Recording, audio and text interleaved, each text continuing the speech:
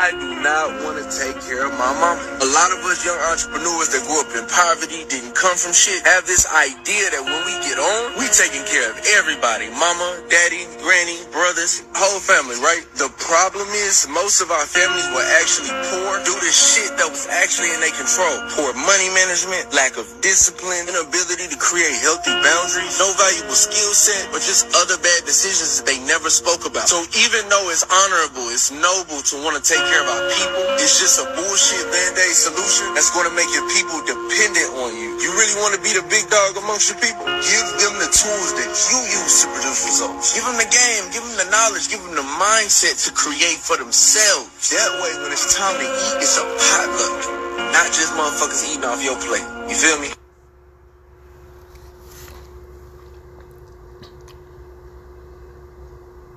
You know, there's an old saying, and I forgot who it was that said it. He said, give a man a fish, he'll eat for a day. But teach him how to fish, and he'll eat for a lifetime. I can appreciate a statement like that. So, someone asked a question, and I think it was on social media. It was a big social media thing. He said, would you rather have $500,000 on an hour with Jay-Z? Now, you know, a lot of people, a whole bunch of people actually, would take that $500,000. They're like, you know, F Jay-Z, man. I don't need Jay-Z. I need that money. I need that dinero. You know, that moolah. You know, and at first, I thought the same exact way. The exact same way. I don't need no Jay-Z. I got $500K. I don't need Jay-Z. But then I started thinking, Jay-Z's worth what? $1.2, $1.3 billion, somewhere in that neighborhood.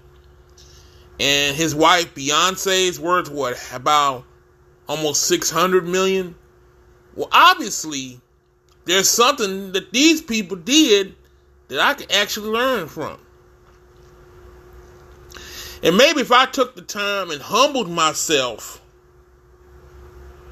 and asked the questions that need to be asked and learn from them, then maybe eventually I could become like Jay-Z too. I mean, it works a little something like this. If I wanted to be a good basketball player, you know, if I wanted to be the best basketball player, I wouldn't ask homeboys down the street playing at the park. Oh no. There's some good players down there. There's some great players down there, I'm pretty sure. But if I had an opportunity to learn from Michael Jordan, or from Magic Johnson, or from LeBron James, or from Larry Bird, or Stephen Curry, someone like that, someone with that kind of pedigree to play basketball, I'd be a damn fool not to take advice from them. These boys got championships, all-stars. Some of them even got gold medals in the Olympics. I would be foolish not to learn from them.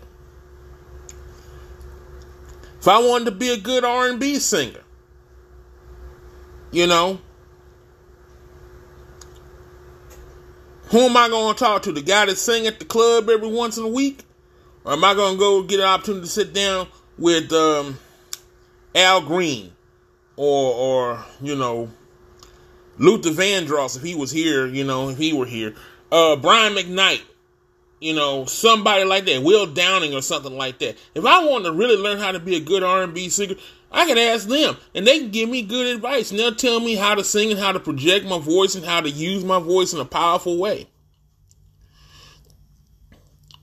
You know, if I wanted to be a good politician,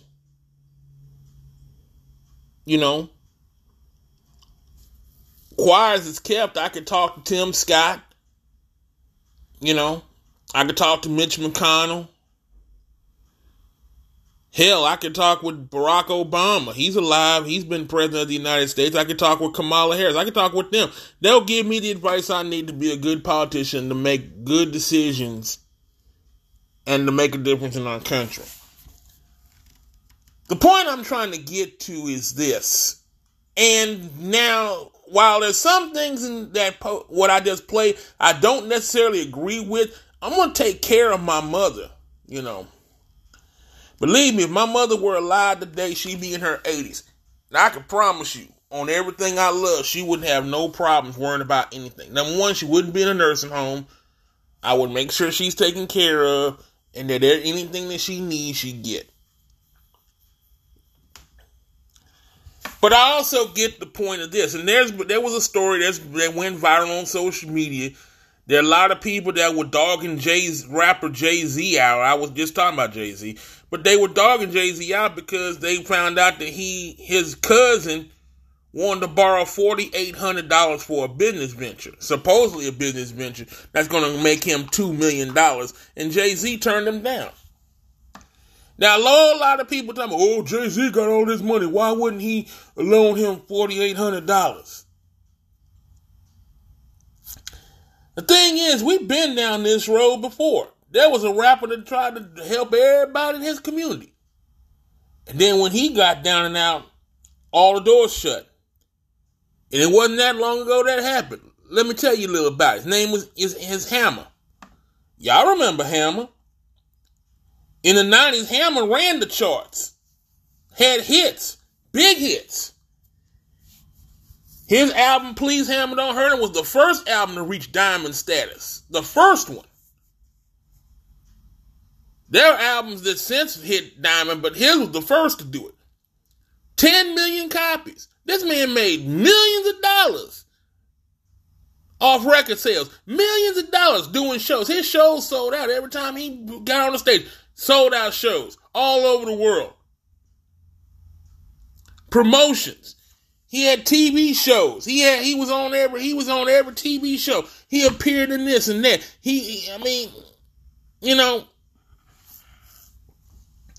Hammer grew up in the bottom. He grew up in the hood. He grew up in Oakland, California. And he made a promise that he was going to help his people. And he tried to help his people. At one point, Hammer had one of the largest payrolls in music. He had an entourage of over 170 people. Most of them people come from his community. He helped them out. He kept his promise. Now remember, that second album sold 10 million copies. His next album didn't do so good. It sold about 5 million.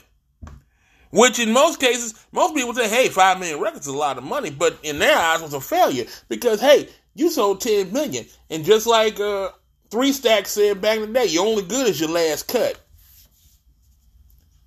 And the way labels are nowadays, labels are fickle. Labels have no loyalty.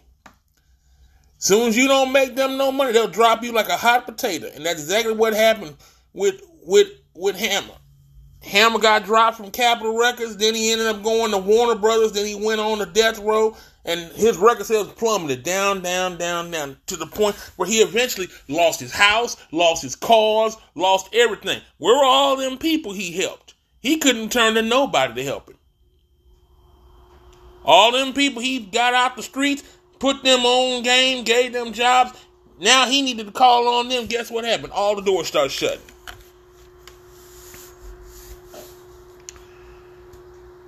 Hammer ended up having to file bankruptcy. Now, since then, of course, Hammer got his money's back. He ended up getting not outside of music. And granted, he's still getting paid residuals from the stuff he did in the 90s. But that's a hard way to learn a damn lesson. That's a hard way to learn a lesson. And so I know a lot of people will be quick to say, well, Jay-Z got millions of dollars. He couldn't loan his cousin $4,800. Let me explain the reason why I agree with what Jay-Z said. Because you got to think about investments. 90% of us as black people do not understand how a dollar works. We know how to spend a dollar, but we don't know how money works, how money circulates, how money is created, and how wealth is created. Most of us don't know that because we haven't been taught that. Most of our parents didn't come from rich backgrounds. Most of us grew up in the hood, in the ghetto. We didn't know nothing about money management. We just knew how to live from one check to the next check, and to make sure that that check stretched all the way to cover everything we need to cover. We weren't worried about stocks and bonds and mutual funds and investments and life insurance and things of that nature. We were just trying to get from week to week. Make sure we had a roof over our head. Make sure we had food in the house. Make sure we had clothes on our back so we weren't walking around naked. Shoes on our feet. Make sure we had some transportation to get from place to place. If we had a couple dollars spare here and there, then maybe, just maybe, we'll put it in the bank and save it. We ain't thinking about investment vehicles and how to create jobs and how to create wealth. For years, those tools were hidden from us. They didn't want us to know this stuff. You got to remember, up until 1965, white America had hundreds of years to stack up their grunions, at our expense, of course. But they've had all this time to stack up their money. And so now that their children and their children after them and their children after them don't have to worry about anything, because they've already created investment vehicles to build for 2, 3, maybe 4 generations or more. Black people didn't have that privilege. Remember, we were denied just the basic stuff. We were denied a place to live. We were denied college education. Hell, we were even denied a cold drink of water from a water fountain. We had to use our own fountains because they didn't want us there with them. You got to remember, they don't teach money management in schools. They don't teach it. They're not teaching you how to balance a checkbook. They're not teaching you, you need to make sure you got health insurance and life insurance and things of that nature. The hell, they don't even teach that stuff in most colleges. You have to take a business course to learn 90% of the concepts I'm talking about.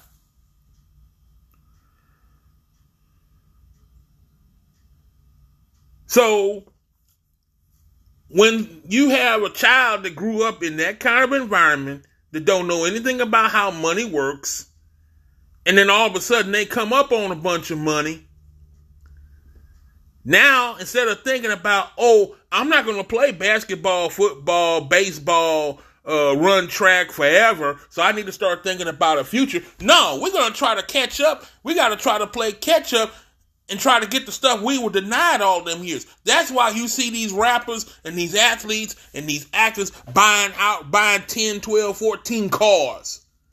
Got whole rooms full of shoes. Got $300,000, $400,000, $500,000 worth of jewelry on.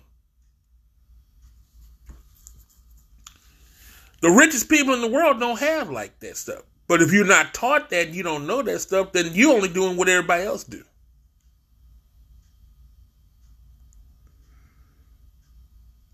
And trust me, Jay-Z was the same way. He was trying to do what the rappers back in the day did till he got smart and he got behind and he got somebody to actually show him the way. Now he want to buy $1 million chain. He can afford to buy $1 million chain because I guarantee he got a $10 million house to back it. He got $10 million in investments to back $1 million chain.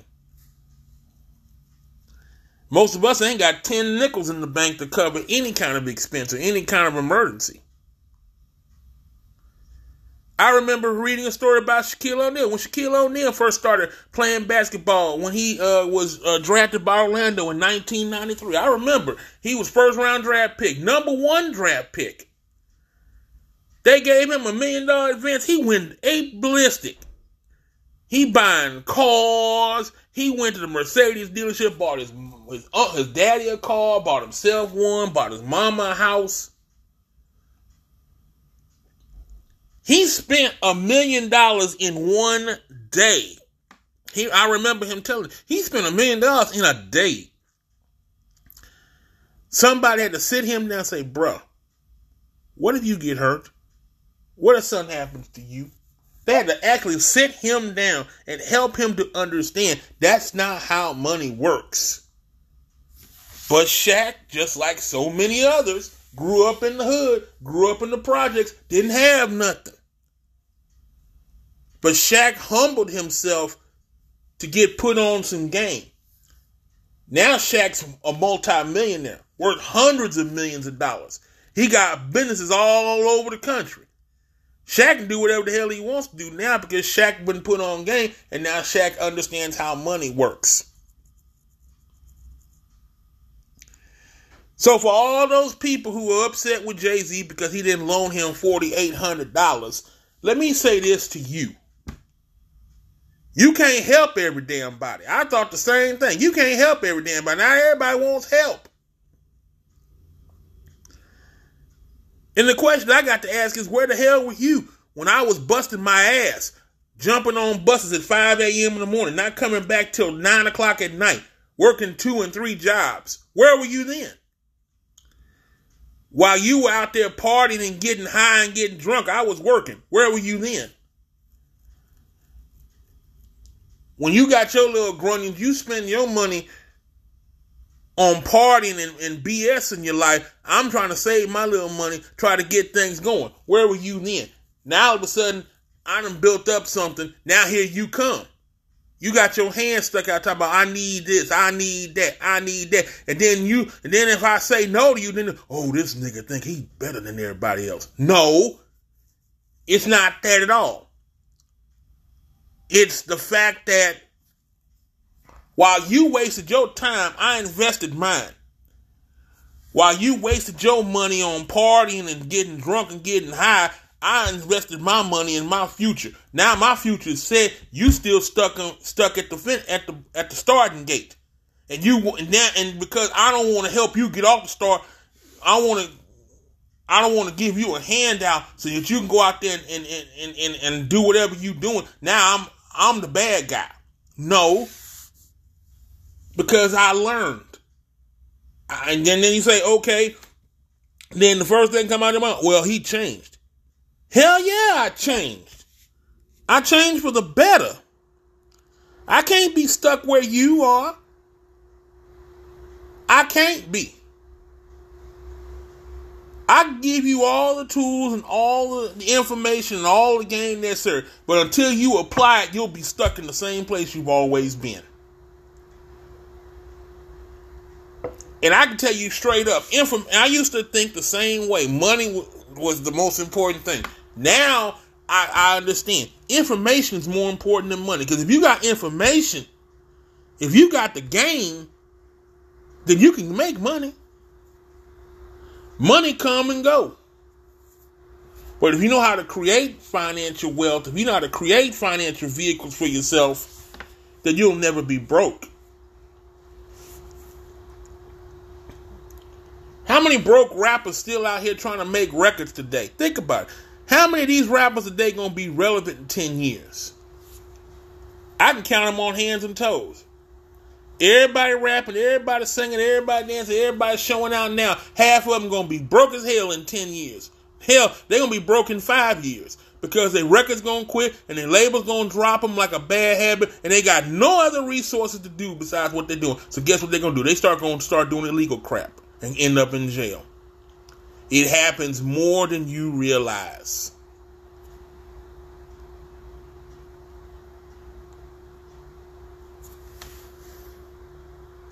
And another question I need to ask you, and this is especially for my black folks. If you didn't grind with me, why should you shine with me? Why should I give you anything if you weren't willing to invest in me? If you laughed at me when I told you the dream, when you made fun of me and talked down on me on social media and made a joke of me in front of your friends, now I come up, now you got your hand stuck out. Why should I give you anything? And that's what it would be if I were to give you anything. It would strictly be, it would not even be a loan. It would be a gift. Because I can guarantee you don't have no game plan on how to pay me the money back. So whatever amount of money I give you, whether it's $50 or $50,000, it would basically be a gift from me to you. It would not be a loan. Because if it were a loan, then you would understand that loan has to be reimbursed to me. But since most of you don't understand that and don't have any concept of how it works, let me help you to some game on that. If you don't have a game plan on number one on what you're doing, if you don't have a game plan on how I'm gonna recover the said funds that I give to you, then why should I invest anything in you? Because basically, like I said, if I give you this money, it would basically be that. It would be a gift. It would not be a loan. It would be a gift. Because if it were a loan, then the person who's getting the loan understands that they have to reimburse the person who's giving them this money their money back. There is no understanding of that. So basically, anything that I would give you would be a gift to you. And if you decided in the goodness of your heart to pay me that money back, then it would be a blessing.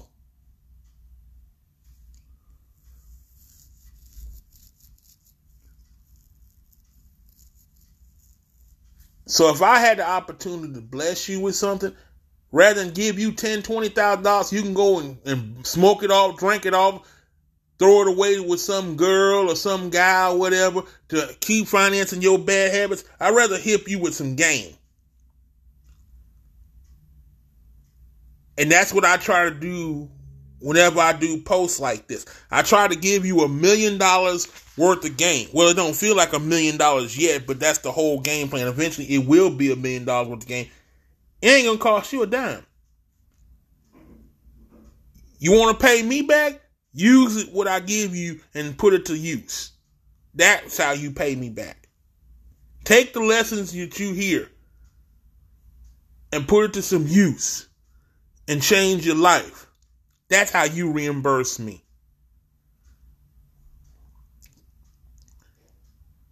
The saying is so true. Experience is when you learn from your own mistakes. Wisdom is when you learn from the mistakes of others. And we want to be wise. Not just with our lives. We want to be wise with our finances too. And that's, like I've said this before, and I'm going to say it again, and I'm going to close on this. Willie D said it best. This is the reason why we as niggas are so far behind. It's because we are an entitled people.